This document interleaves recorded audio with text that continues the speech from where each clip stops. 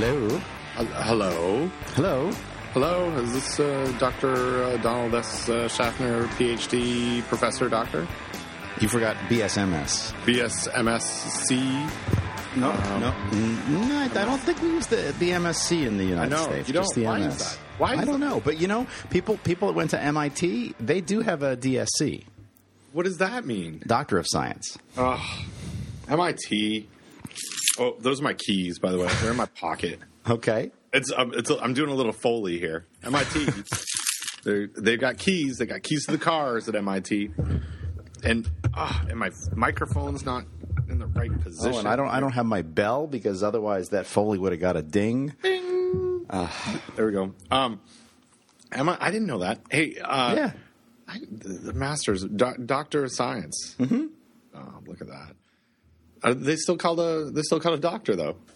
Like Yes. Yeah. You still have to call him doctor. They're not a real doctor. Well, neither are we. It's fine. I mean, what would you like to operate on someone? Oh, No. God, no. No. Blood and all that. Ugh, forget No. it. No. I mean- I don't even want to get the first aid merit badge. I mean, that's how bad I am with blood. Oof. I don't even have the first aid merit badge.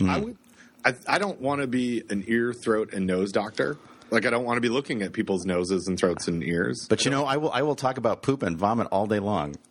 I will too. I will too. So maybe we're just cut out to be gastroenterologists. I could be. Speaking of poop, Yes. As you do. I'd like to tell you a little bit about my About your poop? yeah, a little bit. I'm eating my breakfast here, Ben. Yeah, it's fun. It's not. That's not so bad. So I've recently returned from Guatemala. Is that how they say it? That's how people in Guatemala say it. Guatemala. Okay. No, I don't know. I might be like that's like someone who's not from Canada saying that you're from Canada. And I ate. I did a lot of risk management while I was eating. Did you do good? Did you manage the risk well, or did you manage the risk poorly? Because fairly well. okay. Except for like I would say there was one misstep that I made that was taste based. So Guatemala, according to its Wikipedia page, it mentions, or somewhere that I read about this, that Guatemala has a lot of tamales. Uh-huh. I like myself a tamale. Yes, a hot tamale. A hot tamale, a picante, I believe. Tamale de picante, I think that's what they say. Yeah. And there's a song about hot tamales. Yes, there is. The Wiggles sing. Anyway, I read somewhere. Okay, so cuisine from the Wikipedia page. Many traditional Guatemalan cuisines are based on Mayan cuisine and prominently feature corn, chilies, beans as key ingredients. And so right there, I'm in. Right. Check all three of those things I love. Yep. There are also foods that are commonly eaten on certain days a week. For example, it's a popular custom to eat peaches. No, sorry, not peaches. Pachas, a kind of tamale made from Pachas, it's a kind of peach. It's a kind of a peach. It's a tomato. It's a potato peach, and you eat it on Thursdays. Certain dishes are also associated with special occasions, and tamales and ponche, a hot drink with actual pieces of fruit in it, which are both very common around Christmas. Blah blah blah. And then I read some other article that said there are like 200 different types of tamales in Guatemala. So I made it my job to eat all the best tamales, and I ate a lot of them. And then I ate one. This might not have been the greatest risk management decision, but I did eat one out of a bag that a street vendor was selling outside of a market, and it was the most ridiculously cheap tamale. It ended up being about 52 cents US, and it was delicious. It was very hot when I ate it, and I say very hot from a. I think that it was held at a temperature above 135 degrees. Okay. Based on it burnt my mouth. Was that the poor risk management decision? Managing the burning of the mouth? No, I think the poor risk management decision was I ate something from a street vendor. Oh, but it was hot. When I was in India, I ate a ton of different kinds. Well, not a literal ton, but I ate a lot of different kinds of food. but always hot and never got sick. So I really think temperature. I was telling people this yesterday, actually, that temperature is really important in controlling microbial risk, and cooking really helps control risk. Yeah. And so it was that, but the tamale was very hot. The guacamole and ranchero sauce, that is tomato based, that they put on top of it, was not very hot. And it was really good. And there was also some queso that was on top that I think was like queso fresco. So overall, that was not probably the greatest decision. Oh, so the tamale was safe, but the sauces maybe not so much. Right. And so, but you're not sick.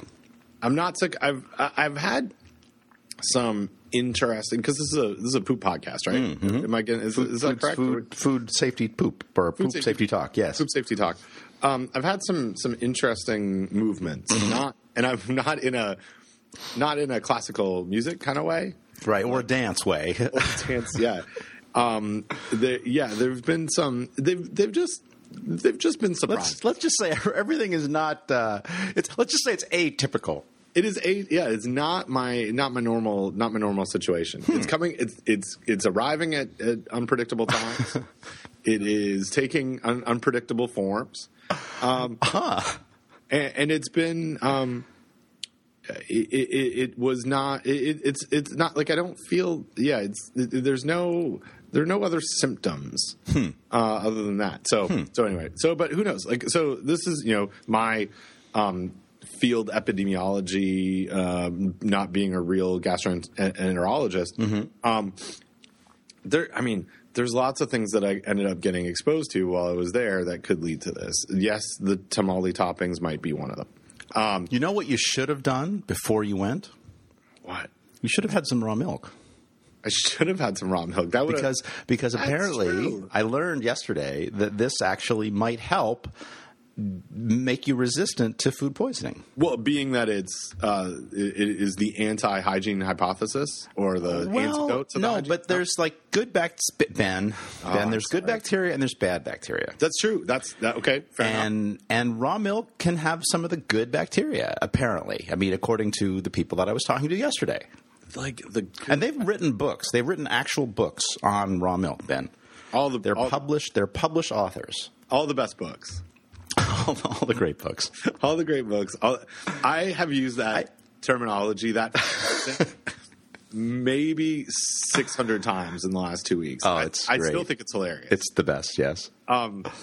Michelle Daniluk, our good friend who has made appearances on the podcast. Who also went to Guatemala. Right, yeah. So we were in Guatemala together traveling, and there were times that people would say things that would always result in one of us saying, all the best of whatever that is, all the greatest, all the good, and it had no context. Like it was, I'm going to eat tamales, all the best tamales, all the greatest tamales. So anyway, yeah. So the poop situations, it's not symptomatic of a foodborne illness, like in the sense that it's just changed the movement situation. Mm-hmm. I feel really good. Feel great, and I ate a lot of. So you and James Brown, me and James, yeah, I feel good. I feel good. So can I? I'm going to tell you more about my risk management. Please do. Decisions. So I love fresh fruits and vegetables. I eat a lot of them. In fact, I probably eat a lot of them in the United States that originate in Guatemala. When in Guatemala, I ate none of them except for pineapple. Huh. Yeah. I just figured that was the one that was the least likely to make me sick. Pineapple. So I ate a ton of pineapple. Yeah. Pineapple has a low pH. I feel pineapple is a safe choice, and that's not really based on any evidence, except to say that I feel it makes me feel safe. Yeah, expert elicitation, I would say. Sure. We don't have outbreaks that we can. Well, that's true. Pineapple. That's true. I actually read a recent paper, and let me see if I can find it. Something about the pineapple. There are some compounds in pineapple that are antimicrobial. Well, there's definitely papain. There is pineapple antimicrobial.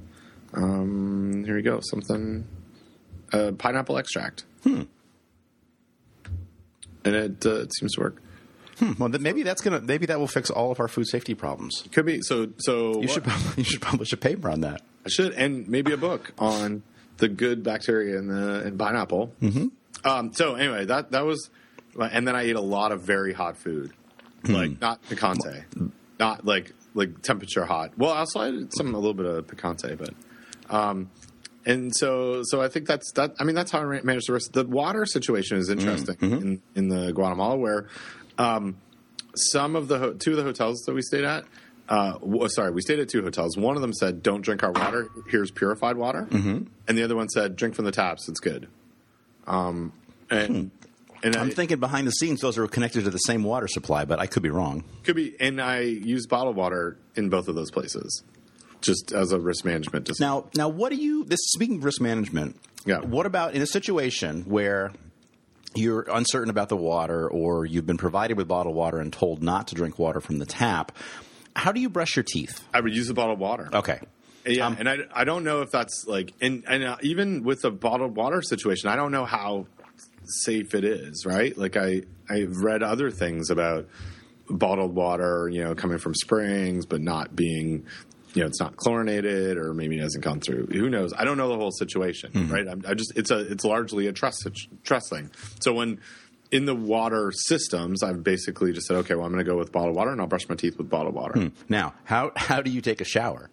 I do not use the bottled water, and I just hope that it meets the bathing water standard. Yeah, just like what we're putting on our fresh produce. It's exactly where I was going to go with that. Yeah. Now, do you try to work extra hard to keep your mouth closed while you're bathing, while you're showering?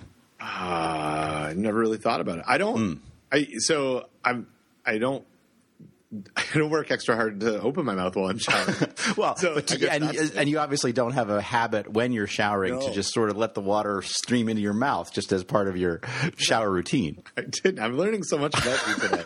I'm not saying this is me. I'm just saying that a person. I have a friend who's not me, who tends to do this. No, I'm not. I can't say that I do that. I am a back to the shower spout, not front to the shower spout kind of guy. Oh, okay, interesting. All right, well that definitely reduces your risk. Yeah, and it's not a food safety reason. That's my alignment. That's my shower. I tend to rotate in the shower, front and back and sides. So I got a system where I how do you get the soap off your front? Oh well, I let it hit my shoulders. Okay, you just kind of lean back. I do. Okay. Welcome to Shower Safety Talk. This is the most instructional of any of our podcasts so far. So I will. Yeah, I don't. What I really don't like is water hitting my face. Huh. That would definitely reduce your risk of ingestion if you don't like that. Yeah, I have very sensitive eyes. And I don't like to put stuff in my eyes at all. So I like I'm back to the nozzle, and it provides some excitement when you have those rain shower comes from the ceiling. One of those spouts. I don't know, what are they called? Like, I'm just thinking of the movie Back to the Nozzle. Yeah, it's Back to the Nozzle. There you go. I don't know. I probably don't. Let's not have anybody Google that. No, please don't. Dear. I'm sorry, Ben. I'm getting silly. That's okay. So that's my shower routine. But so no, I mean, I worry less about the water that I'm showering with than I do the stuff that I'm brushing my teeth with. But I'm all about the bottled water when it comes to toothbrushing, and I don't even rinse my toothbrush off with the with the tap. With tap water, right? Like right. I'm pretty strict on that situation, and it like, I mean, historically seems to work. And even today, maybe I might have something going on, but it's not really bothering me.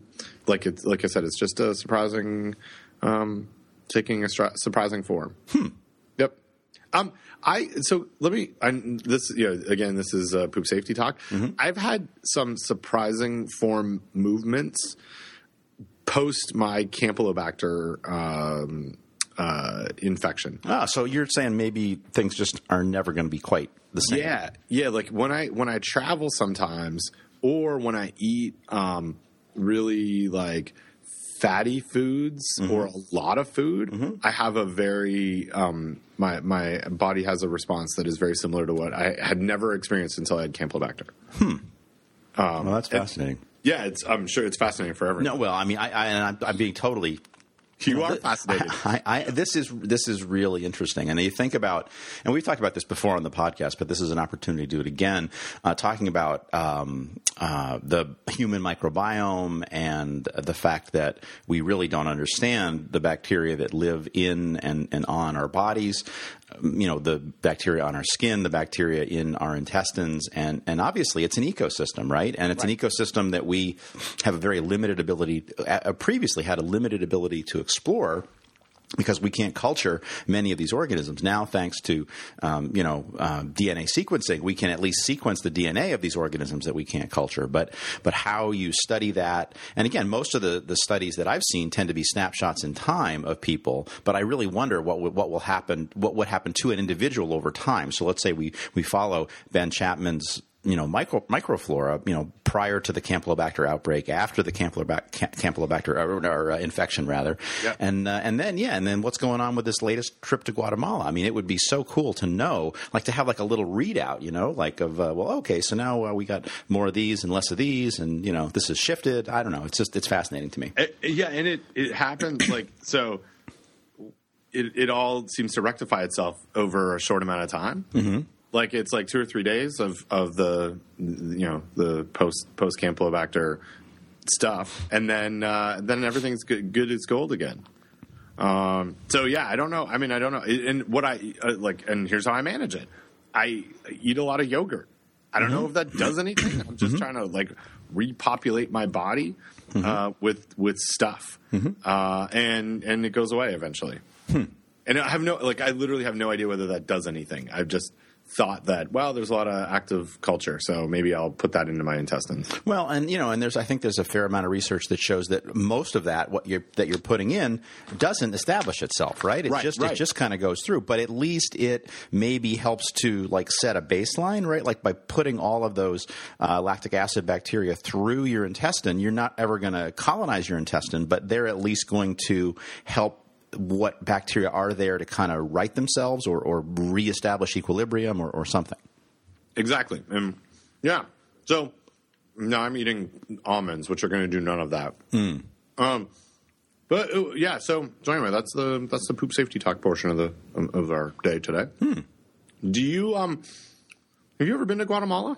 I have not been to Guatemala. I have visited Central and South America before, but I have not been to Guatemala. So tell me, I was very interested in this actually, and I know we talked about it maybe not on the podcast, but this whole thing was kind of an interesting adventure for you to get there, which our listeners don't know because we're just 1 week post big snowstorm in the United States. So it's February as we record this. It's probably June as you are listening to this. So can you excuse me, I know I would be very interested, and I think the listeners would too, be very interested in, my travel. In your travels and obviously where you were, where your passport was, where the snow was. But from a more practical point of view, why were you in Guatemala, and what did you hope to accomplish, and did you accomplish that, and maybe who was there to help you do that? Yeah. Okay. So here's the long version of the story. So, the week that the snow was hitting, I was with our good friend Michelle Daniluk, who I've now basically we live together. I've seen her 3 times in the last 3 weeks. We're tight. And at a meeting in Florida that she was hosting as part of a regional center for FSMA implementation as it relates to produce. A contract or a grant, I don't know the particulars of it, that she and I are on. She's the PI.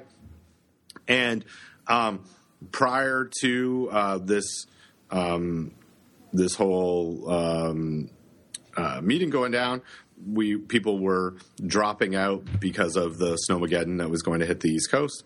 And largely the line for this snow came across Kentucky, Tennessee, and North Carolina. South of us got rain. North of us got snow. We were in this weird spot. So I flew in on a Wednesday. We had our meeting Thursday and Friday. I was due to fly out Friday afternoon. My flight was canceled Friday afternoon. Could not get back to Raleigh. And I kind of being not planning things very well because I was to fly to Guatemala on Sunday. I left things in Raleigh with, I guess, the hope and the belief that I would be back to get them. Those things included my passport, my green card, a suit jacket, sensible shoes, all things that were going to be important for me during my trip to Guatemala. And so there was a time where it was unclear, whether I would be able to, whether I would get back to Raleigh in time to get on a flight on Sunday morning to get out and have all my stuff, and whether people who were leaving Raleigh would meet me in Atlanta where we were all connecting to go to Guatemala, because I could fly from Florida to Atlanta, but I couldn't maybe get from Atlanta back to Raleigh. And this whole thing became very messy, but it all worked out. So I was one of 5 or 6 flights that landed at the Raleigh airport on Saturday. I got to spend 18 hours with my family, and then I got up early and flew to Guatemala on Sunday. So, but it all worked. It all worked out, and Michelle made it, and no one was delayed, and so who was I there with, and what was I doing? Mm-hmm. Michelle and I were asked to consult with a group called RTI International, mm-hmm. and it stands for the Research Triangle Institute. I know those people. They're some good peeps. Mm-hmm. Yes, indeed. They're kind of like, I didn't realize sort of how big they were, but they have like something like 40,000 employees, and some that are here. And it's Research Triangle is here in Raleigh, Durham, Chapel Hill. That is the Research Triangle. And so this group was started in the 50s by the chancellors from those 3 universities, or the 3 universities that we have here, UNC Chapel Hill, Duke University, and NC State, as well as the governor, as a way to keep graduates of the institutions here and not have them leave the state. And so they set this group up. They do a lot of international work. They do a lot of domestic work as it relates to engineering and infrastructure and health and wellness and economic diversity, a whole bunch of different things, and also food safety. So they are looking to do more food safety work in Central America. They have an office in El Salvador, and invited us to be part of a delegation to go give a workshop on food safety for fresh produce. As well as meet with some universities and potential partners, and also really for us as faculty members at universities to learn a little bit about RTI and look for partnering opportunities. They're a not-for-profit organization, and they go after like big time grants, like $21 million from USAID. Or $50 million from the Gates Foundation, and they coordinate a lot of stuff on capacity building. So for us, it was kind of a cool place to learn a little bit more about them. But their goal was to see whether they could provide food safety help to Guatemala and expand their partnerships. And it was really interesting. I learned some stuff like snow peas and French beans. A lot of them, that is, I don't know how much of the snow peas and French beans that we consume in the U.S. comes from Guatemala, but that's a major export for them in their fresh produce world. And the French beans are like trimmed, so there's a cutting process. They're shipped by, both of the products are shipped via boat from Guatemala to Miami, and then driven throughout the U.S. or even airshipped from Miami to Europe.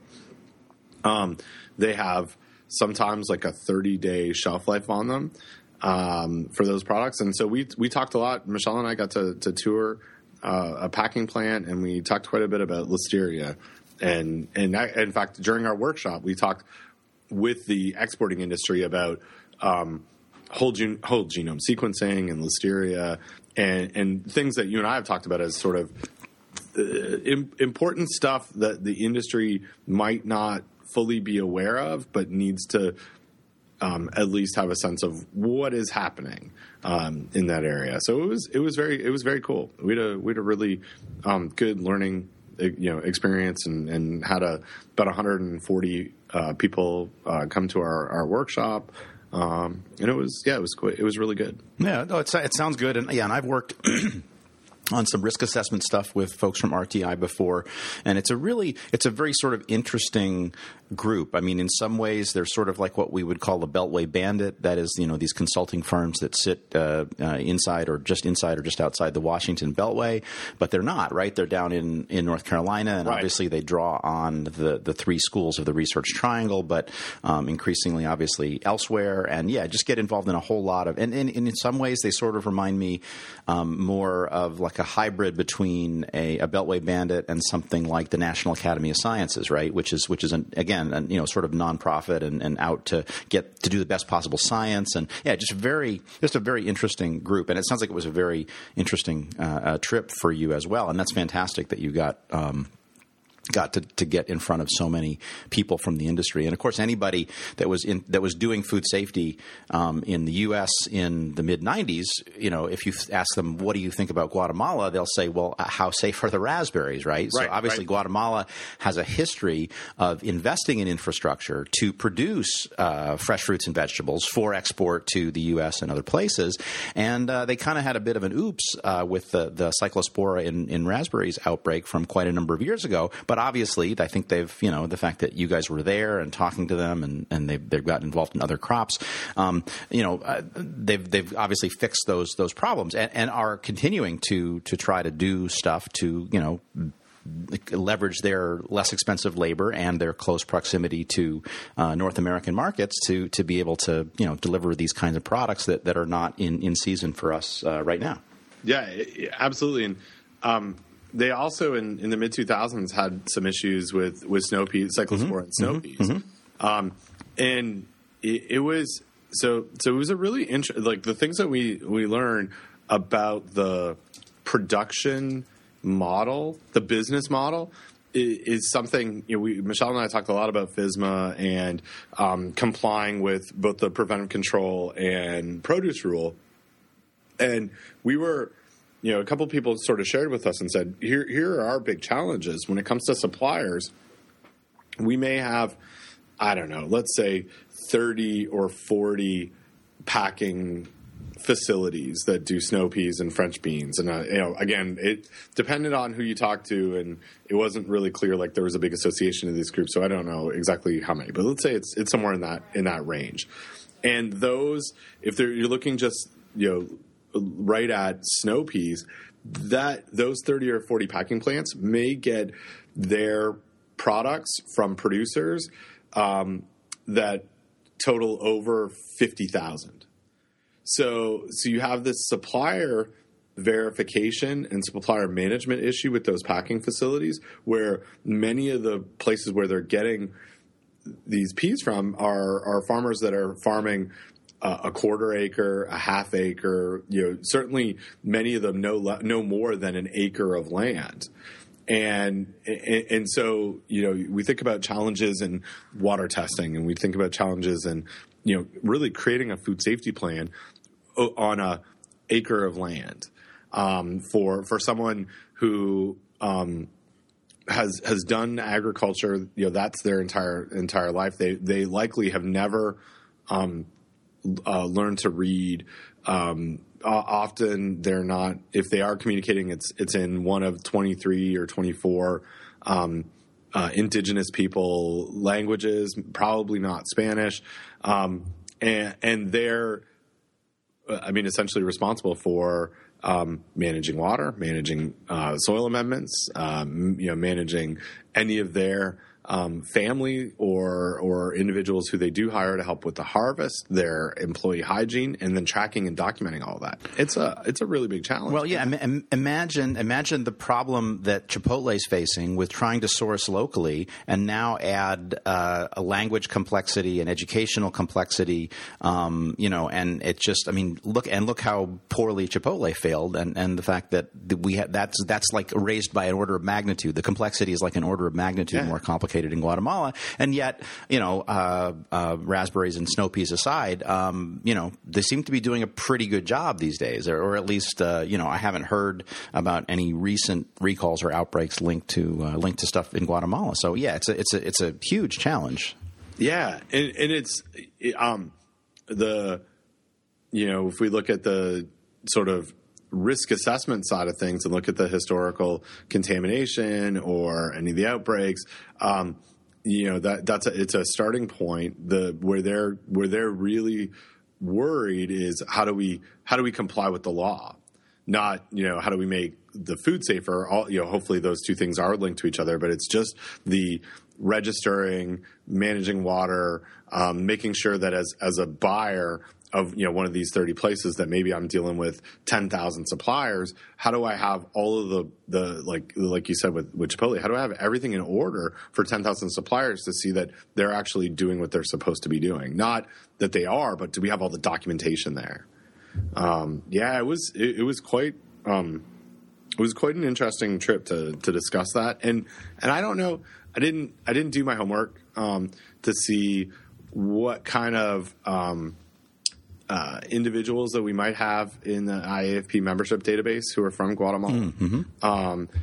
We met with university, DeVay, the university, the Valley of Guatemala is a private university, and they did have some food safety folks, some folks that had taught post-harvest handling.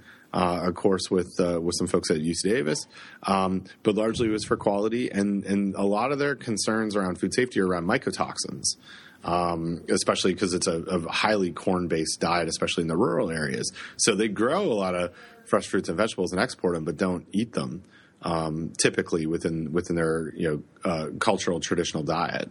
Really, it's really fascinating. Oh yeah, no, definitely, it sounds very interesting. It was great. It was a great experience, and I enjoyed it. It was a wonderful country to visit, but it was also like, it was intellectually satisfying. I don't know if that's the right word. Mm-hmm. But it was just having these conversations and trying to work through some of the issues and understanding the issues better with those who are on the ground, retailers and buyers and folks that are very comfortable with the exporting, talking about, okay, we do have to figure this whole process out, or we're not going to be able to export any of our stuff, and then our the agriculture export economy falls apart. It was for reals. Yeah, good. It sounds like time well spent.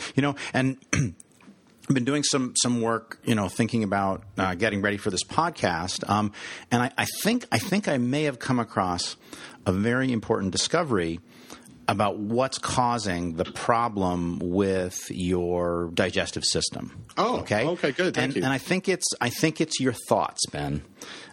Because probably true. Because Deepak Chopra, well-known scientist and bacteriologist, he says, Ben, that bacteria can listen to our thoughts. And so I think the problem is you've just been thinking about the wrong thing. I probably have been thinking about the wrong thing. I've been thinking, day in and day out about the bacteria making people sick, the bad bacteria. Yeah.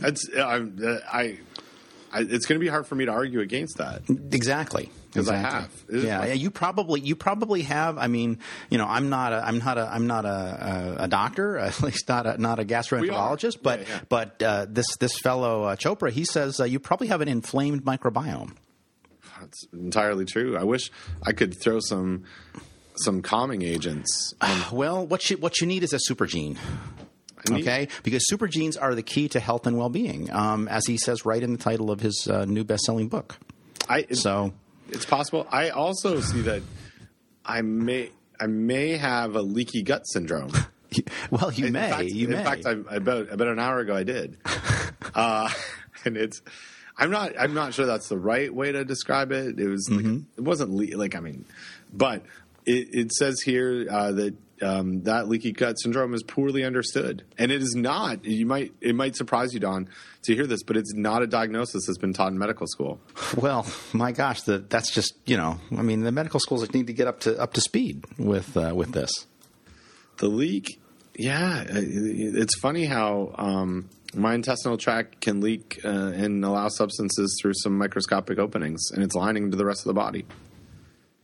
I like it when people are. This is like it's like a crossover. It's like a crossover comic where one superhero, Deepak Chopra, has now crossed over into another superhero's realm and is picking up some really good tips in the world of microbiology, and it's working. Well, and we would link to the Forbes article on this, except that Forbes reports to me that it looks like I'm using an ad blocker, and I need to turn it off in order to continue into Forbes Ad Lite experience. Except Ben, when I turn off my ad blocker, it says I'm still using an ad blocker. So all I can really see is the Forbes quote of the day, which is from Serena Williams, which I will share with you now.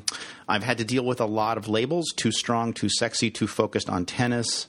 Too strong. What does that mean? I don't know. It just means I'm stronger than you. So, and I'm not going to argue with Serena on that.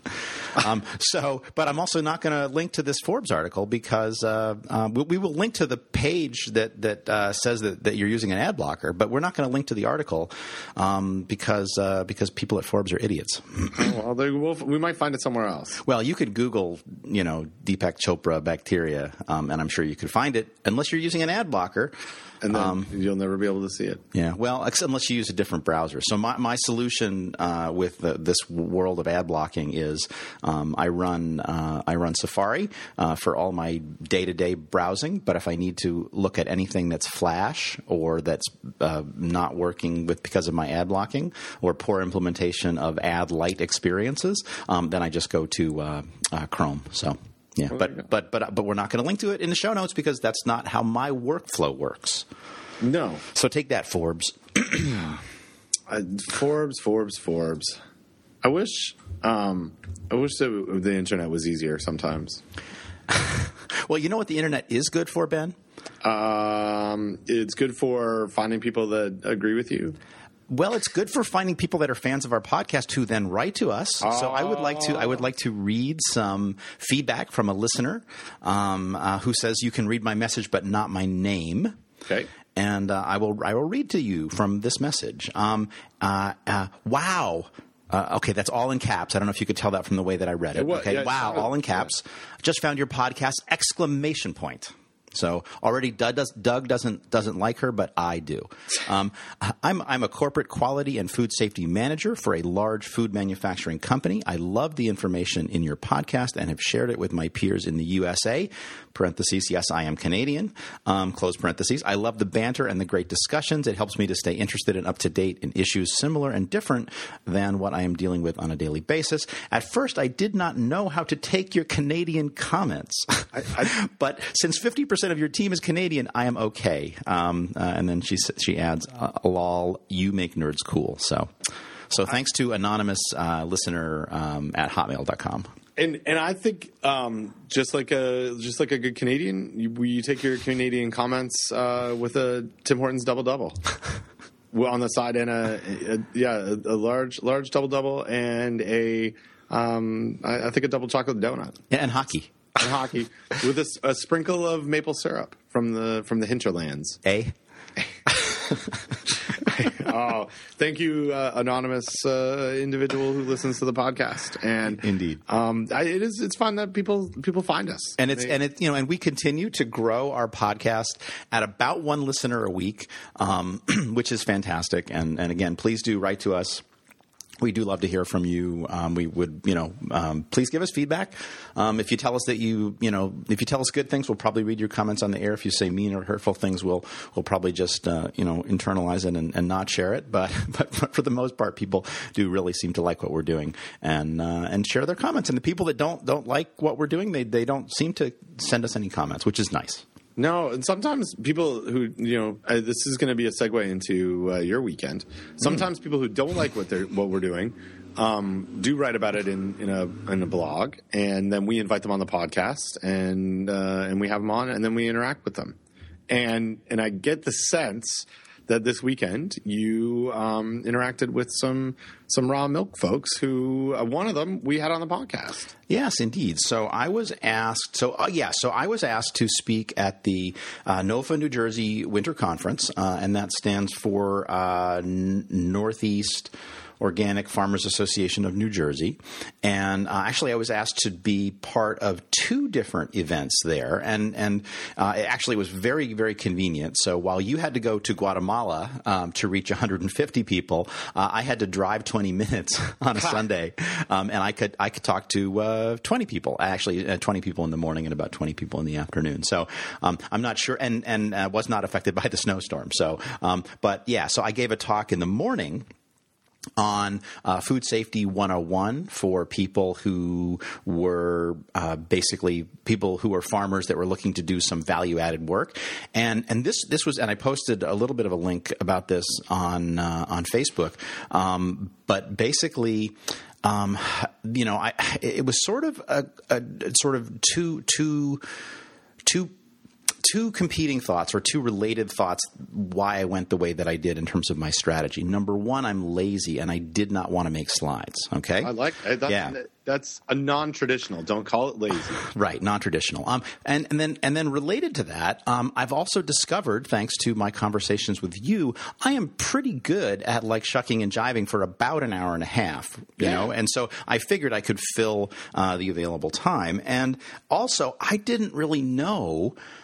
Like I could prepare a talk on Food Safety 101, but I didn't know who was going to be in the audience, right? And so I didn't really know what kinds of foods they were interested in or what their questions were. And so I said, well, I've got – as I joked to the audience before I started my talk, in a way I didn't prepare at all for this talk. On the other hand, I've been preparing for 25 years to give this talk, right? Yes. So, and that guy got a laugh after I told them that was a laugh line. So that always makes me feel good when I point out the jokes and then they laugh.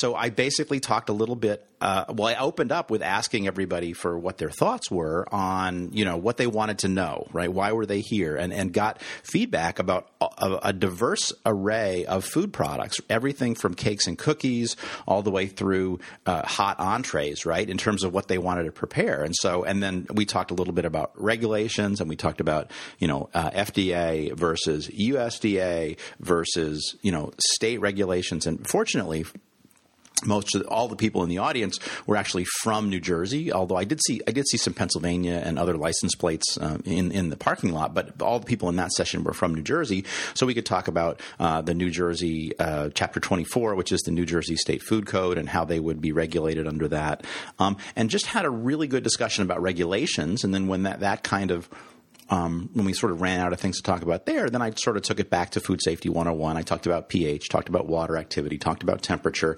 talked about how that would relate to all the different foods. And also I was very lucky to have a couple people in the audience. One, somebody I know from New Jersey Association for Food Protection, who has been in the food industry, who's now working for an organic food company. And so he was there, and he's, again, very knowledgeable in food safety. And then had another person who was retired from State Department of Health, who is just very active in the organic food movement. And between the two of them and me, we all kind of worked together to talk about this stuff, and ended up having like a really, really good discussion. And then, and they told me, I said, so, can you put me in a room with a whiteboard or a blackboard? And they said, well, no, we can't. But then it turns out they did give me a flip chart. But then it turns out when I got to the room, they had a document camera. Have you ever used a document camera? No, what is that? So a document camera is a thing that basically it's like sort of the future version of an overhead projector,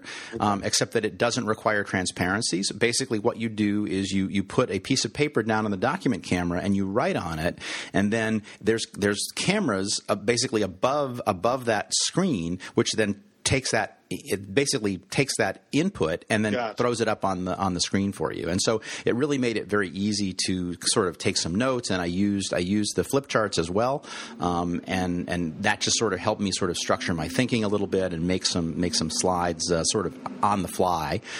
Which of course I saved. I took a picture of all that and posted that on Facebook, but also took a picture of it because if I ever have to give a food safety 101 talk again, I've at least now sort of got the nucleus. For farmers, I've got the nucleus of that. So that was how I spent my morning.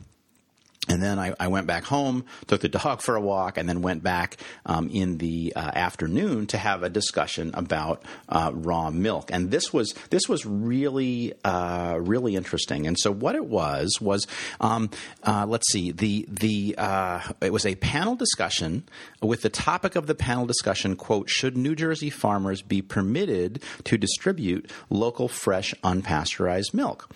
And what it was supposed to be originally was David Gumpert, who has been a guest on the podcast, as you mentioned, and me debating this point. And it was the whole thing. I said, I'm not going to debate anybody, right? Because debate assumes that you have a side. And I don't really have a dog in this fight, so to speak. I don't have a side. But I would be happy to have a discussion. So the whole thing reads like a debate.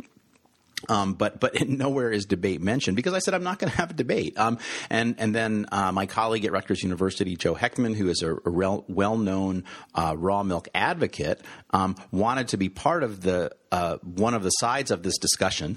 And he said, well, so don't you have a graduate student who's working on raw milk? And I said, no, Joe, I don't have any graduate students working on raw milk. He says, well, didn't you write an article for Vision's newsletter with one of your graduate students on raw milk? I said, yes, indeed, I did. And he said, well, why did you write that article? I said, well, Joe, because she wanted to write something about raw milk. Yeah. That's what we do when we write, articles like that. We're interested in the thing. Yeah, exactly. So anyway, I invited my graduate student, Jenny Todd, who was a real trooper and who did come down and was part of the discussion. And it was a good experience for her, I think. But so it was an audience basically full of raw milk drinkers and raw milk advocates, and both Joe and David were hawking their wares. Apparently, they both had books that they wanted to sell. I kind of felt like I should have a book or something, and I thought about, well, I could promote the podcast, but it makes me feel a little bit like dirty, right? Like here they're talking about these books that they're trying to sell, and I'm like, I don't even though I have a free podcast that I could promote, it makes me feel very uncomfortable, so I'm just not going to do it. But it was a lot of fun, and I really did enjoy it. And I tried to repeatedly. I mean, I felt like a little bit like a political candidate. I sort of repeated the same message, and it's the same stuff that we talk about here. Let's talk about risk. Let's talk about denominators, right? Let's make fair comparisons. I mean, at one point, David said, things about Campylobacter being a relatively mild illness, and I'm like, wait a minute. Let's talk about sequelae. Let's talk about Guillain-Barré syndrome.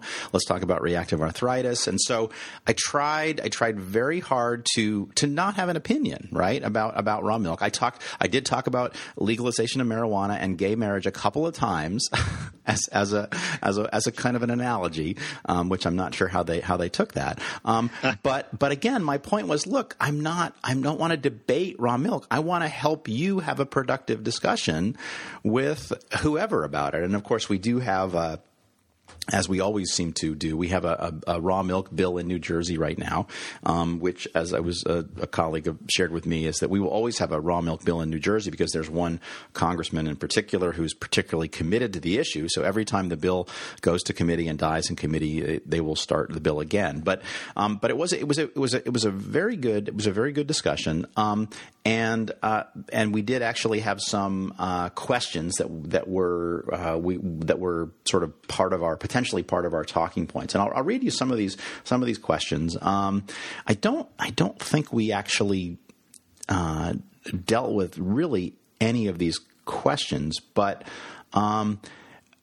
yeah, and again, my points were like, if raw milk has a benefit to New Jersey farmers, I'm all in favor of it. But the question I asked of the audience is, how would you feel if raw milk becomes legal in New Jersey? A bunch of dairy farmers basically begin selling raw milk, and then one dairy farmer causes an outbreak. What do you think the consequences will be to those other dairy farmers, right? So I tried to raise those kinds of questions. I also tried to raise questions about, okay, so the raw milk legislation that's proposed in New Jersey has standards, has coliform standards, and it has somatic cell count standards. So are those based on science? Are those protected by public health? Where's the science to indicate that? And so those were the kinds of questions that I repeatedly raised with the audience. And I think in the end they were. I'm not sure if they ever understood that I was on their side, or at least that I wasn't against their side. But I think that hopefully a few people sort of got their eyes opened about like how we really, you really need to have a discussion about risk. And you can share all the anecdotal evidence you want about how this cured your asthma, but that's not really going to affect things. And I'll share like one last comment. There was a particularly vocal raw milk proponent who for some reason stood during the entire session. She stood in the back of the room. Maybe she's a bad back or something. Should probably drink some more raw milk. It might help with that. But her comment was that 11 people a day die from asthma, and that raw milk has been shown to cure asthma or prevent asthma. And I'm like, okay, so that's great. So let's assume that everyone in the country starts drinking raw milk. And she said, well, that will never happen. I'm like, okay, well, then you can't put up as evidence that people should drink raw milk that you have 11 people a day dying from asthma, because I'm about to do the math and compare denominators. And if you're going to tell me that the denominators don't match, then you're never going to cure those cases. And one more point that I did share with them that I think made a connection. And I said, look, if more people start drinking raw milk, we will have more cases and we will have more outbreaks. And I also shared what we've talked about before on the podcast about whole genome sequencing and the ability of the public health radar to detect problems. I said, so are you convinced that raw milk can get safer faster than the public health will get better at catching it? So anyway. And what was the response to that? Or was that just sort of like thrown out there? No, that was just there wasn't a direct response, but it was just like, oh yeah, a lot of hms and nodding. I think so. I think again, I began to make a connection. So, well, it's always an interesting discussion to be part of, and it's an unwinnable debate on either side, right? Like when, and I'm glad that you. That you didn't take the debate bait and jump in and say, okay, well, here's my side as the scientist, and here's your side as the raw milk drinker, advocate, farmer, because it can't possibly move things forward. Well, right? Should New Jersey farmers be permitted to distribute local, fresh, unpasteurized milk? I don't have an opinion. Right? That's a legal question. Right now, I certainly wouldn't recommend it because it appears to be against the law, right? So that probably would not help the farmers. And if it becomes legal, then how can we help them do that in as safe a way as possible? And I think that certainly we have colleagues who would gladly debate it, but I don't think a debate is a productive discussion because each side is very convinced that they're right, and the food safety experts are definitely convinced that raw milk causes disease. And it's true. And what the raw milk people will say to that is, well, tomatoes cause outbreaks and leafy greens cause outbreaks. Are we going to pasteurize those? And of course, the answer to that is no. So what does that mean that we need to do? Well, we know tomato producers have certain things in place. Leafy green producers have certain things in place. The FSMA fresh produce rule is coming along. It's going to continue to raise the bar. in terms of that. Whole genome sequencing is going to continue to help us make connections between these cases. And Gumpert made the point that, in the 3 Chipotle E. coli outbreaks, we don't have a cause yet. And that's true, and no one's suggesting that all Chipotles be closed. And that's also definitely true. But I would say that we do know the cause of 3 of the 3 other Chipotle outbreaks, and we can do things to prevent that. And again, Chipotle is working to try to fix those problems. At least that's what we believe, or that's what they're telling us. So anyway, it was good, and they originally had a scheduled. It was the session lasted 90 minutes, and they originally had 60 minutes of discussion and 30 minutes of Q&A with the audience. And I think about 30 minutes in, I just started interacting with the audience, and we got the audience involved, which I think was helpful because people they have things they wanted to say, and I think we had a good discussion. And I learned the week prior to the conference, so last week I learned that it was going to be videotaped or audio taped or something. So, cool. So maybe that will surface at some point, and we'll certainly share that with people. So, well, that sounds awesome. I would like to view that. If not for the pure pleasure of seeing you on video, but I don't know.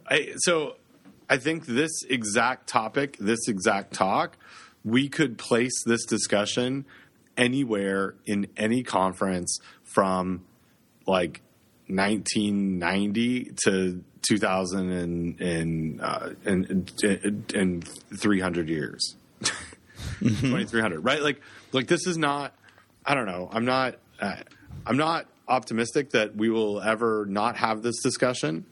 At the root of it is, does the person who's making the raw milk know how to control the hazards that are there? Can they actually do it? And does the person who's buying the raw milk know how that person's controlling the hazards and that there will be a risk associated with it?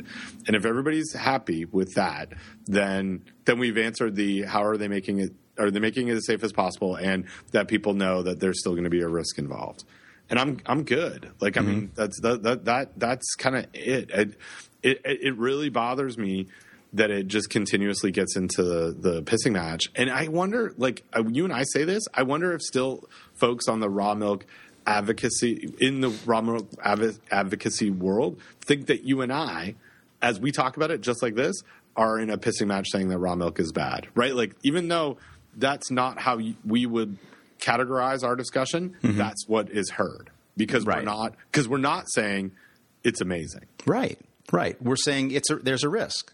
Right. And but that doesn't mean that we're saying that other things are risk-free. And again, what I want to have is I want to have a risk-based discussion. And I do believe that there are people at FDA that don't want to have that discussion, right? I mean, I think that there are some, not the people we know, but there are people at the regulatory agencies that are closed-minded and that don't take a risk-based approach. Now, I think I can argue their case pretty well, because I think they would say that historically we've had a problem with raw milk. Milk pasteurization fixed a lot of the problems, and we don't want to go back. We don't want to change that because that would be moving backwards. And of course, again, I will argue the pro raw milk side to say that, well, those conditions and this is something that both Gumpert and Heckman brought up, is that those conditions in those farms when raw milk was causing disease was widely consumed and causing a lot of disease,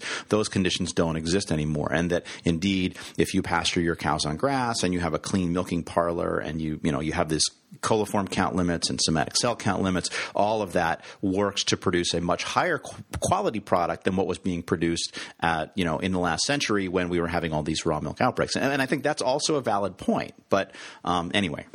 Yeah, we will, and Joe mentioned that he is going to be part of a symposium. I think it looks like he's going to be part of a symposium at the IAFP annual meeting in St. Louis. So it has cleared preliminary review by the program committee, and it's listed on the IAFP website, and we will link to the page. And the title of the session is "Raw Milk Discussion: An Amicable Exchange of Experts." Now, when I hear that, Ben, Ben, what I think is that they've each captured somebody from the other side, and they're going to have a prisoner exchange. A friendly prisoner exchange. Like, we've got one of yours, you've got one of ours. We're going to meet on a bridge in the middle of the night, and they're going to walk across the bridge towards us, and you're going to walk across the bridge towards them, and nobody's going to try any funny business. If that is what you're expecting to see, I will be there with bells on. I would love that. I mean, how notable is that? The only prisoner exchange ever in the history of IAFP. Yes. That we're aware of. That we're aware of. It might have happened, but that sounds amazing. Sounds like, how could you miss that? Hey, go ahead. Well, speaking of IAFP and debating, I'm apparently doing a debate. Nice. Yeah, and so it's part of the I don't know if it's all been approved or anything like that, but it was submitted to ILSI and it got the preliminary approval, and I will be debating a sort of friend of the podcast, Kelly Stevens from General Mills. Do you know Kelly? I do not. So Kelly and I, we go way back. We've known each other for almost, probably 15 years in the world of food safety. She was a graduate student with Leanne Jacobs, and I was a graduate student with Doug, and we partied in New Orleans, one of the most memorable or not so memorable IAFPs, depending on how you look at it, of all time. And so here's the debate. And I'm priming your mind for this now, because I'm going to come back to this as we get closer, because I want to hear some stuff. It is in the current Perspectives in Food Safety session. And the question is, does the food industry need to change its approach to food safety management, taking into account cultural differences between boomers and millennials? Oh my! Right. No. Right. Okay. No is my answer, Ben. No. And so their question to me was, would you be willing to debate the yes perspective? and you said, how much will you pay me? And you couldn't possibly pay me enough. I said yes, but with what they don't know yet, and again, the caveat is that I don't really have an opinion in this world, and I think that the question isn't exactly right. Excellent. So you're going to debate. Yes, that's kind of like how I went into this raw milk discussion. It's like, that's a great question. I don't have an opinion on that question, but let me tell you what some really good questions would be. Yeah, and exactly. It's on those ones. Awesome. Yeah. Well, yeah, and here's the thing. Food safety culture needs to be appropriate to time and place. Yeah, and my favorite, and I'm gonna use as many cliches today as possible. I'm letting the cat out of the bag, or as Cam Newton, quarterback for the Carolina Panthers, has said, I'm letting the cat out of the hat, which is awesome. It's better than keeping the cat under your hat. It is. What about the Gen Xers? What about them? Come on, we got boomers, we got millennials. Have you guys forgotten the Gen Xers? Everybody forgets the Gen Xers. That's why they have the personality complex. The angst. Why. Yeah. That's why we have emo music. You guys don't get it. Yeah. So anyway, it'll be. I mean, I don't know. I don't know what to do yet. I haven't really put a lot of thought into it, but I'll be interested to. I'm interested in what I end up saying. Yes, I'm always interested in what you end up saying. It'll be a surprise to all, me included. Excellent. Well, that actually, the fact that, so number one, that sounds like a total snooze fest. Number two, the fact that you're going to not answer the question, I'm there, man. I'm there. I'm ready. Unless it conflicts with the exchange of raw milk experts. Well, in which case, I'm totally not going to your session.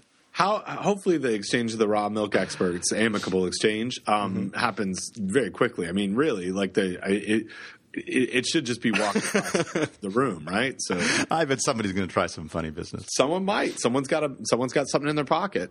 So is that some funny business in your pocket, or are you just happy to see the experts? I think you're thinking of the Pretenders song. I'll stand by you. Brass in pocket. Got some brass in your pocket. Oh, man. Hey, so friend of the podcast and former graduate student of mine, Dane Jensen, just texted me. He said, just finished the Sous Vide podcast. Nice one. Oh, thank you. And I said, thanks, recording another now. And he says, right now? And I said, yes. Now. And he says, say hi to Ben. So Dane says hi. What's up, Dane?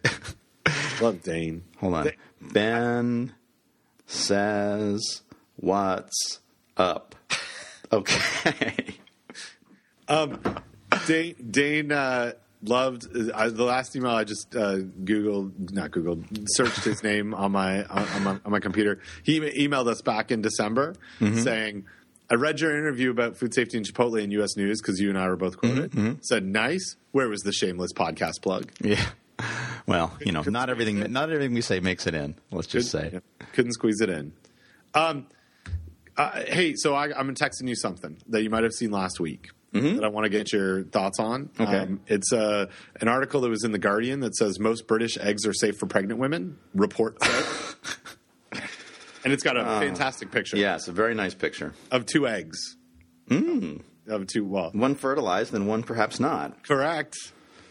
So the story goes, pregnant women should be told that they can safely eat runny eggs almost 30 years after the salmonella crisis, the report says. This is a report from the UK, and it's the Advisory Committee on the Microbiological Safety of Food. And the report by the committee says lion-marked eggs, which make up almost 90% of the UK production, should be categorized as very low risk in a qualitative risk assessment sense, because of improved hygiene and storage has resulted in a major reduction in the microbiological risk from salmonella and British hen eggs in the last 15 years. So it goes on to say this report, and I'm quoting from this article that quotes a report that I cannot find. I don't know if you've seen this and you've been able to find it. I can't find it. I Googled it. It's not on the ACMSF website. There's a report that the press has that no scientist is allowed to look at. Huh.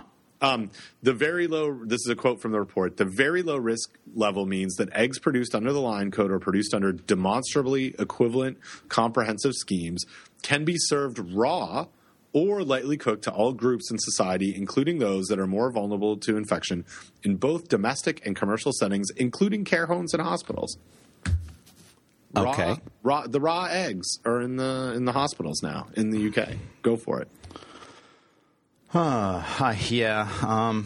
I don't know. I mean, you sure they don't want to cook them piping hot? They have to cook them with a bagpiper. Bagpiping hot. Bagpiping hot it's haggis hot. Oh God. What is the demand for runny eggs amongst pregnant women that great? I guess so. Maybe it's a mayonnaise thing. Maybe it's a aioli. I don't know, but here's the telling part of this article to me.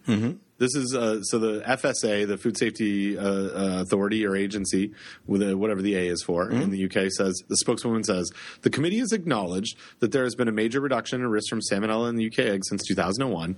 This is especially the case for eggs produced under the Lion brand scheme or equivalent schemes. But then she went and said that the FSA would wait for the results of a 12-week consultation on the committee's report before deciding whether to change its advice. Doug posted this in the Barf blog with the title of "I'd like to see the risk assessment." Yeah, I would too. Right? Like, where's the risk assessment? So, what is it like? So, we need to see. We got to see the numbers. You can't just tell people it's all good now, or I mean, you can, and then expect everyone to believe it. Yeah. Yeah, and I did find the ACMSF website, and they do have some reports, but the most recent one on salmonella and eggs is 2001. So how about you share the report? At the bottom it says, "Is there anything wrong with this page?" I'm going to send them a message saying yes. Where's the raw egg report? Yeah, I just don't get it. Oh, here we go. Someone actually posted it. Here we go. Someone put a comment on here and saying it's on. And then the line mark eggs are from inoculated egg or hens. So they have been vaccinated. Okay. For SE. Okay. Okay. So again, well, show me the data, right? Right. Yeah, exactly. So I don't know. I guess that it would be. I don't know. So say the data's there that says 1 in 10 million eggs will have SE. I'm just making this up, Don. What if the data says that? What do you say? What do you think for high risk populations? Well, I would say, honestly, label them and let the pregnant women make their own choice. Don't be telling the pregnant women it's okay. Label them and tell them, let them make their own choice. It all comes back to telling people what to do is a risk management decision. Yes. Yes. Yeah. All right. Good. I'm good with that. I'm totally good with that. So anyway, I found someone nicely posted a comment already on a Barf blog that I didn't notice, saying here's a link to the draft report. Okay, cool. There was one other thing I wanted to talk about with you. Let me go back and find it.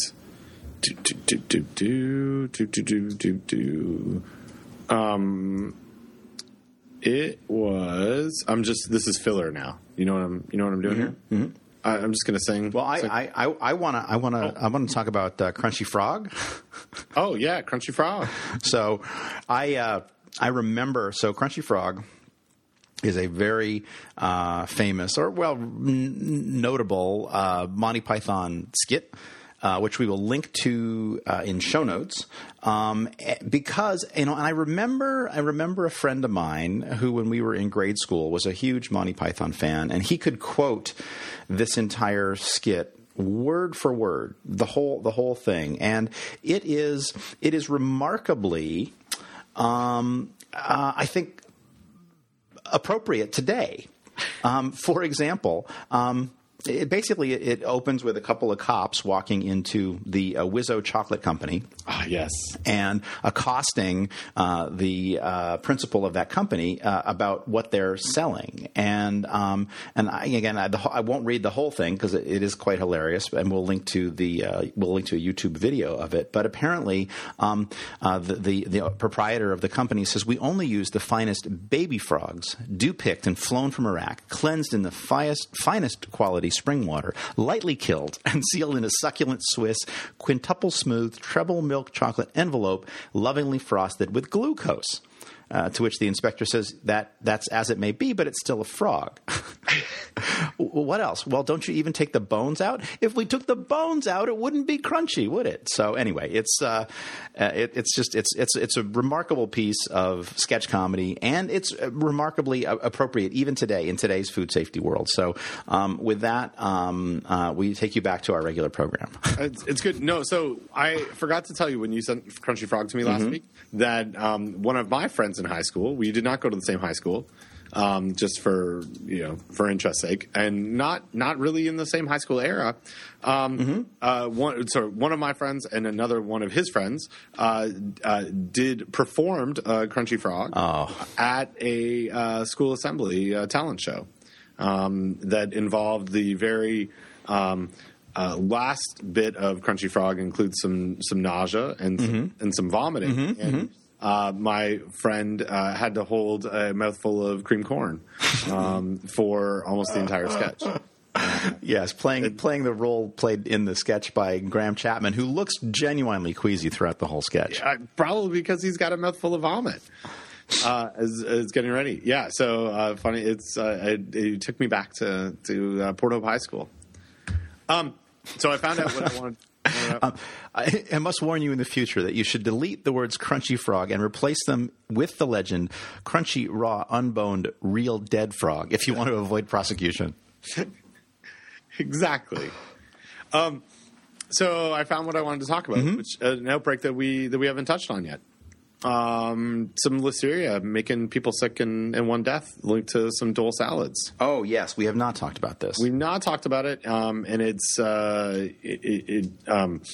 Here's the setup. Actually, while I was in Florida, there were some illnesses linked to 5 illnesses being investigated in Canada. Sorry, 9 illnesses being investigated in Canada that were Listeria related in 5 different provinces.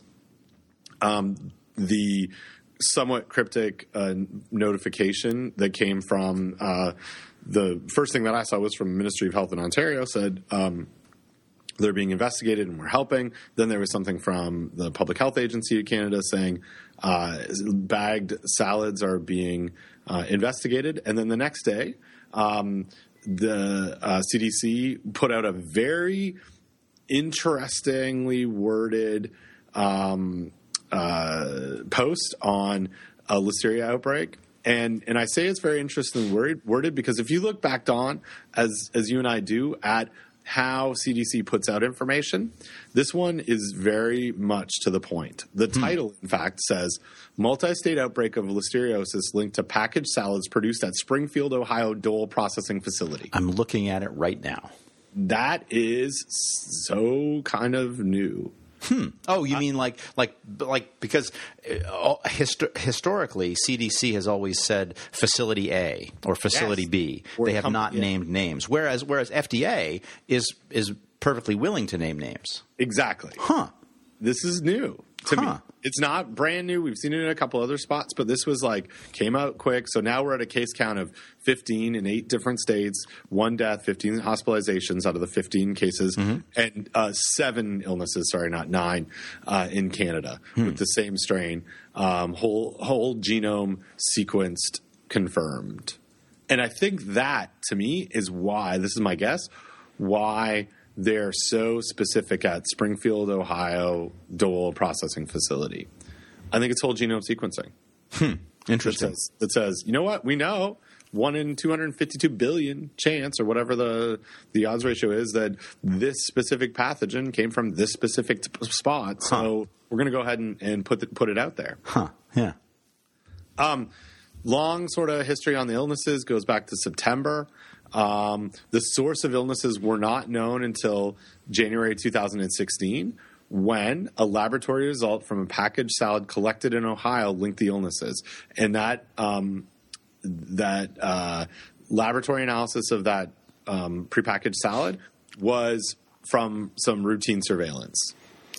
Yeah, we need routine surveillance, and we've talked before about the USDA MDP program, which was killed basically by the industry because they didn't like having to do all these recalls without any actual outbreaks. And as I argued in front of a bunch of produce people some time ago at a conference, just because you're not linking them doesn't mean that they're not linked. And I think this is a pretty compelling example that we do need routine surveillance because, otherwise we would have had all these cases linked to some unknown food, right?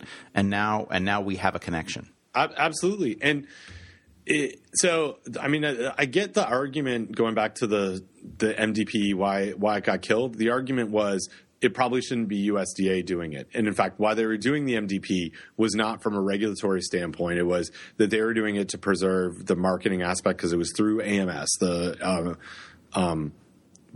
Agricultural Marketing Service, right? So I get that it shouldn't have been there.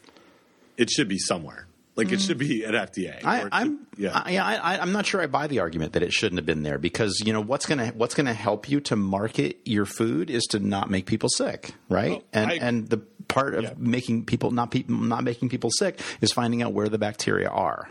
I agree with that. I think I disagree with it being part of AMS for different reasons from the agriculture industry.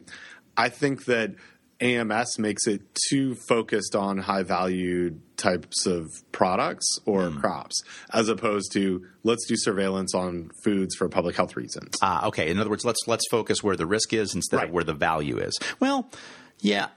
That- I could argue both sides of that. I think so, but yeah. Well, we should have a debate. We should have a debate. I feel like I'll take the yes and you take the no, and then later we'll decide what the question is, and we'll both not answer that question, but answer other different questions. Yeah. But we will exchange experts, amicably. It'll be very cool at the end because we'll sign a treaty. That's something. The North American Free Food Poisoning Treaty. Free food poisoning. No free food poisoning for everyone. Free everybody sign up. No expert left behind. I think it's how we're going to focus on that. Or it takes a village of experts. Takes a village, yes. So anyway, I just so interesting outbreak. Not in. If I was to guess and put my guessing hat on. I'm gonna get a hat that says guess on it, like from Guess Jeans, I guess, or maybe just a hat with a question mark on it. Hat with like a Riddler hat. Yeah. My guess is that this is a plant issue, based on it's probably Listeria control in the plant, not Listeria issues coming in from the product. You think? And that's my guess. That's my guesstimate. Huh. And this is in fact, as an example, when I was in Guatemala last week, what I used as this is why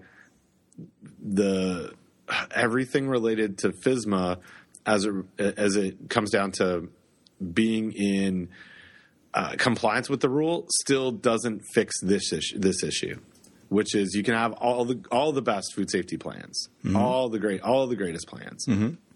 You still have to be able to follow those plans and find really where Listeria might be in a system. And that's really, really hard in fresh cut, and it's really, really hard in value-added fresh fruits and vegetables. Yeah, and it's funny.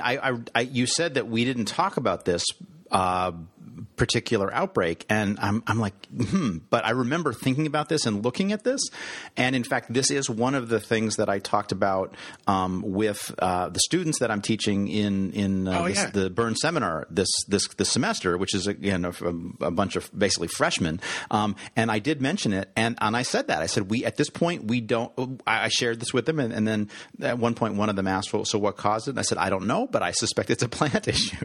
Yeah, right. It's sanitation and cleaning in the plant more than likely, and it is difficult to get rid of Listeria when it's in the plant. And I guess my question would be to Dole is, and they're a good company, and I suspect that they'll get this sorted out. But I guess my question would be, what is your hygiene monitoring program for Listeria look like in this plant, and could you do a better job? And I think the answer would probably be yes. Yeah, and really, like I don't know if you've looked at the epi curve on this. I think curve is a bit of a misnomer. It's essentially a uniform distribution, and it's a line. Yeah, exactly. It's essentially a flat line, occasionally going up from one person to two person. Yeah, it's a very flat curve. Yep. I don't think, and I'm gonna be like, I don't know what the word is today. I don't think the industry recognizes this. That all of these illnesses.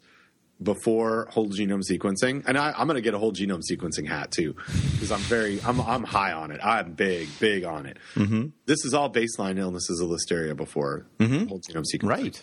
Right. Like, well, but again, right, because we had no way to know that they were the same strain. Yes. Yeah, and they could have been a very common pattern. Mm-hmm. And now we've got 7.5. We got one illness. Oh, that's notable. Wait, another one pops up 8.23. Another one 9.6. We know it's a common link. Even then, and that's what the article says. Early September, when we have 3 illnesses that happen in 3 different states, we're now saying that's a cluster, and there's a common source. Mm-hmm. It's Listeria's the next big thing, Don. I don't know if you've heard of it. It's an emerging pathogen according to Time Magazine in 1994. Listeria hysteria. That was a Def Leppard album. Little known album. It was after Hysteria. And it's this whole genome sequencing thing with Salmonella in low moisture foods and Listeria is That's the new frontier. You know what food doesn't give people listeriosis? Raw milk. Exactly right. Man, it's because they got all the good bacteria. No, they're actually, that's one of the things. True. Yeah. No, it's one of the things that both Joe and David, or Heckman and Gumpert, commented on specifically, is that there are no listeria outbreaks with raw milk, and it's true. There's only queso fresco outbreaks, and those queso fresco outbreaks go back to the mid to early 2000s. So that doesn't mean that people aren't getting sick from raw milk. It just means that they're not getting sick from listeria in raw milk. And my comment to that is, well, yes, because listeria is a relatively high-dose pathogen. Also, the incubation period is rather long. And I did say that, and so if I asked you what you ate 3 weeks ago, you wouldn't know, to which one person in the audience piped up, but yeah, I knew I had raw milk 3 weeks ago. And I'm like, that's great. If you got sick, would you report it? And then I did not. I don't recall what their response was to that. I think there was no response. Like, F you, Schaffner. No, they were very polite. They're very polite. I wish that would have been it, though. Because that I don't wish that, but I do like that. Yeah, I remember I ate raw milk 3 weeks ago. Well, and this is something, again, not to bring it back to raw milk, but this is something we talked about. This is like, we need better epidemiology, and it's coming. So, and so is raw milk, apparently. Raw milk, it's all coming. What do we do with this? Like, I would be really scared of this listeria whole genome sequencing situation. Like, because I don't know. I mean, it's really hard to deal with in the plants, and you might have been making people sick for a long time. So you have no indication until you get, here are 5 things. Here's a whole outbreak, and it's linked to you, and it's stuff that you did 8 months ago, and you're still doing today. Well, and I guess what I would do, the way that I would approach the problem is I would say, well, first of all, again, I really want to know what the environmental testing program is for that plant. Okay. And I also want to find a way to incentivize companies to test finished product. And I realize that there are problems with doing that, because if they find listeria, they have to do a recall. But there's got to be a way. I'm sure Mansour at IEH has some sort of a test that would give us a listeria number, right, from a scale of 1 to 10, where 10 is risky and 1 is not risky, but that wouldn't actually tell us it was listeria. It would just be listeria-ish or something. Maybe he doesn't. I don't know. Maybe he's only focused on salmonella and E. coli. But I've got to think with all of these. I mean, if you think about it, right? This many cases, right? So how many people ate listeria that didn't end up in the hospital, right? That had mild illness linked to this. What's the frequency of positive product coming out of that plant? And if they had a testing program in place, wouldn't they have caught this, right? So I don't know. It would be very interesting to have a discussion with a fresh produce microbiologist on how do they manage listeria, because I've got to think that environmental testing and finished product testing are going to be helpful in this case. Yeah. We should have somebody on. If someone was listening and wants to come talk about it, we would welcome you with open arms. I'd like to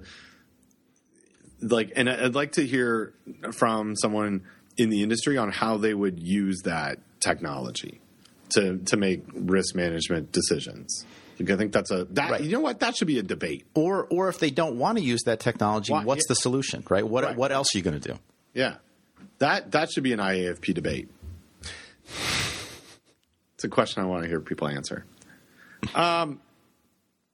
So we got the Dole stuff checked off my list. We talked about my pooping. We talked about raw milk. We're an hour and a half. I think that's a show. It is a show. We need to do a marathon show. We should do, for our 100th episode. I think we should do like an anniversary. I'm throwing this out there now. I don't know how many. What show number is this? What are we looking at here? 90 something, right? Yeah. 94, something like that. Yep. Okay. So we have a few months to plan this, but what I would like to do is bring guests on from all of our past shows, and we're going to talk about what it was like to be on the show, and we are going to figure out how to do it live, and it's going to be like 4 hours long, and it's in prime time, and we'll see if we can get it simulcast on NBC. All right. This is a goal. Cool, I'm on it. For us. Yeah, this is a goal. I like this idea that I've just come up with right now.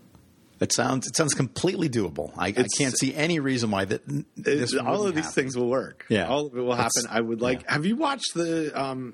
I think it's like the 100th anniversary or 100th episode, or maybe 200th episode of Cheers, where they go through highlights, all the best clip show. A clip show. That's what we need.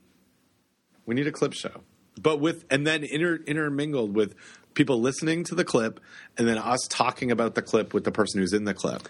And we could have some of that sort of dreamy flashback music to go back. Yeah, sure. And then we need one segment that's just us singing. Or because we can't show one of us just dancing. Oh, we could if it was a video podcast, Ben. Gosh, now we're talking. You know what we should do is just a live show. Maybe like a tour. Where we travel to your town. You and I go on tour. We show our dance moves, and people come watch us and talk food. Actually, we might be onto something there. We're going on tour. All right. So we could stay on people's couches, right? We could Airbnb, but for free and only with fans of the show. Only with fans of the show. We could do oh my gosh. We could do living room shows. If people wanted us to just, invite some friends over, we would eat their food. We would drink their bourbon. Mm-hmm. And if you want to have 10 people, 15 people in your living room and we just talk about food safety, me, Don, and your buddies, we're here. We're there. Yeah. I think we should start small, though. Mm-hmm. I'd say a six city tour. Mm-hmm. Sure. Six, right? Sure. That's where you would start. Yeah, I think so. Yeah. So I'm going to throw that out there. If you're interested in hosting us on your couch, in your town, we're interested in listening. We're not making any commitments yet. Oh, I'm in. I'm all in, man. You're in? I'm all in. I'm ready to go tomorrow. I got a small bag packed. I'm ready to go. Peoria, we're ready for you. Des Moines, I'm ready for some scallops. We'll see you in Des Moines, Don. All right. Talk to you later. Bye.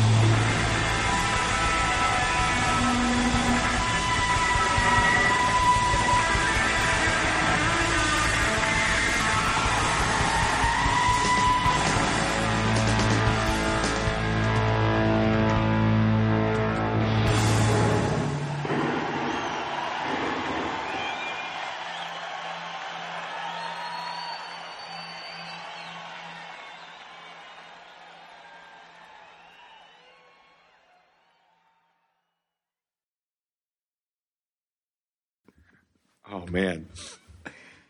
So, kind of like last year, someone did want us to go on stage together. Remember that? At the American Spice Trade Association, but you couldn't do it? Yeah. And I talked about whole genome sequencing, which I'm really into. I'm into it like the Avett brothers. Because they are super, super big fans of whole genome sequencing. They are. They have a song about it. A song called Pretty Girl from the Whole Genome Sequencing Lab. Because almost all their songs start with Pretty Girl from Matthews, Pretty Girl from Charlotte, Pretty Girl from Concord. They're really into Pretty Girl. So they've got one about the whole genome sequence. That was fun. Oh, I was glad to get back into my into my groove. You know what I have to do this afternoon, Don? What's that? Something called a faculty activity report. Oh, I got to do some of those too. And I got to do 2 different reports on what I did the last year for extension. I did this. I write all down every podcast. Mm-hmm. We're doing the new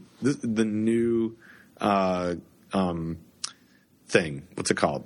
The new extension. This is the new extension. Meet the new extension. Same as the old extension. Yeah. That's fantastic. That's a rock and roll reference. That is. That's really good. Oh, man. This is what happens when I have a window. Anyway, you know what I'm going to do as soon as we're done? Because it's scheduled until 1. I'm going to go edit the show notes. Awesome. And for the last one, try and get it up this afternoon. I got an hour and a half right now.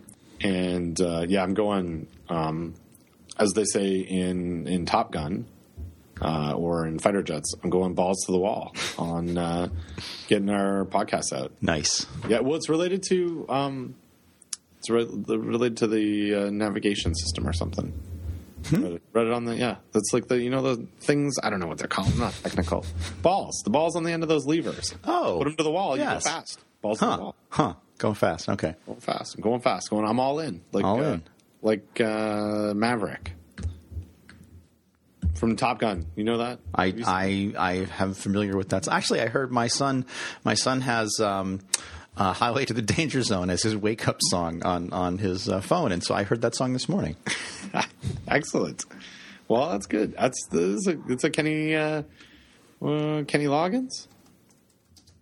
I'm not sure. Playing with the boys. Danger Zone. Giorgio Moroder. I don't think you know. I don't know what that is. Danger Zone. Giorgio Moroder. Yeah. Yeah. Yeah. There's a Daft Punk song about Giorgio Moroder. Oh, really? Well, they wrote "Take My Breath Away" by Berlin, performed by the band Berlin. In Berlin? I don't think so. I don't even know if they're German. What has happened to the show, Ben? I don't know. I can tell you that it only reached number 3 on the German charts. Number 1 in Belgium, number 4 in Austria, number 2 in Canada. Take My Breath Away, that is. Number 1 on the U.S. Billboard Hot 100. It's a really good song.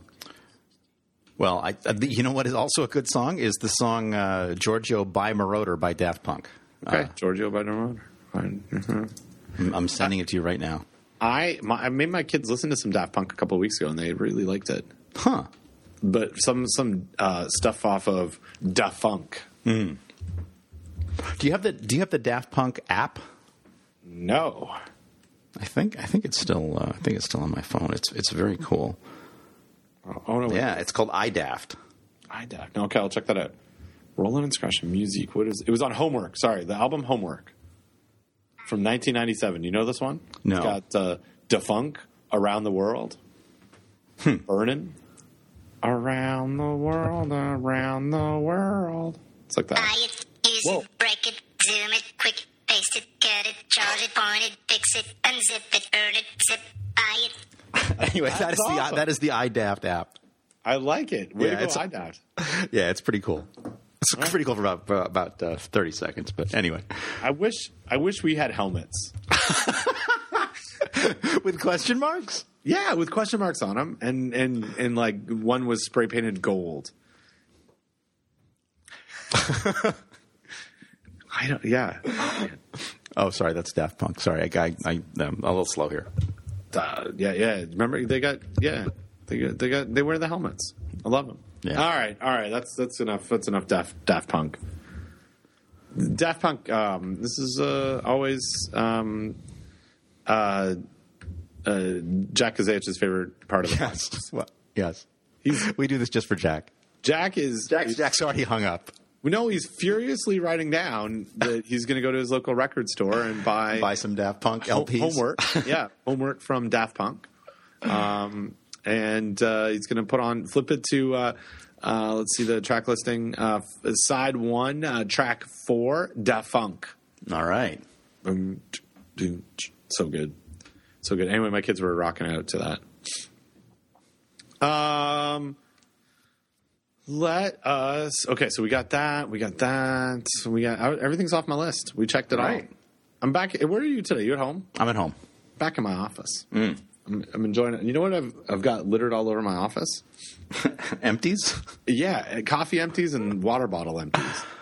Nice. Took my shoes off for this too today. Ooh, You know, little barefoot podcasting. nice. You know who? Since you have a big window here.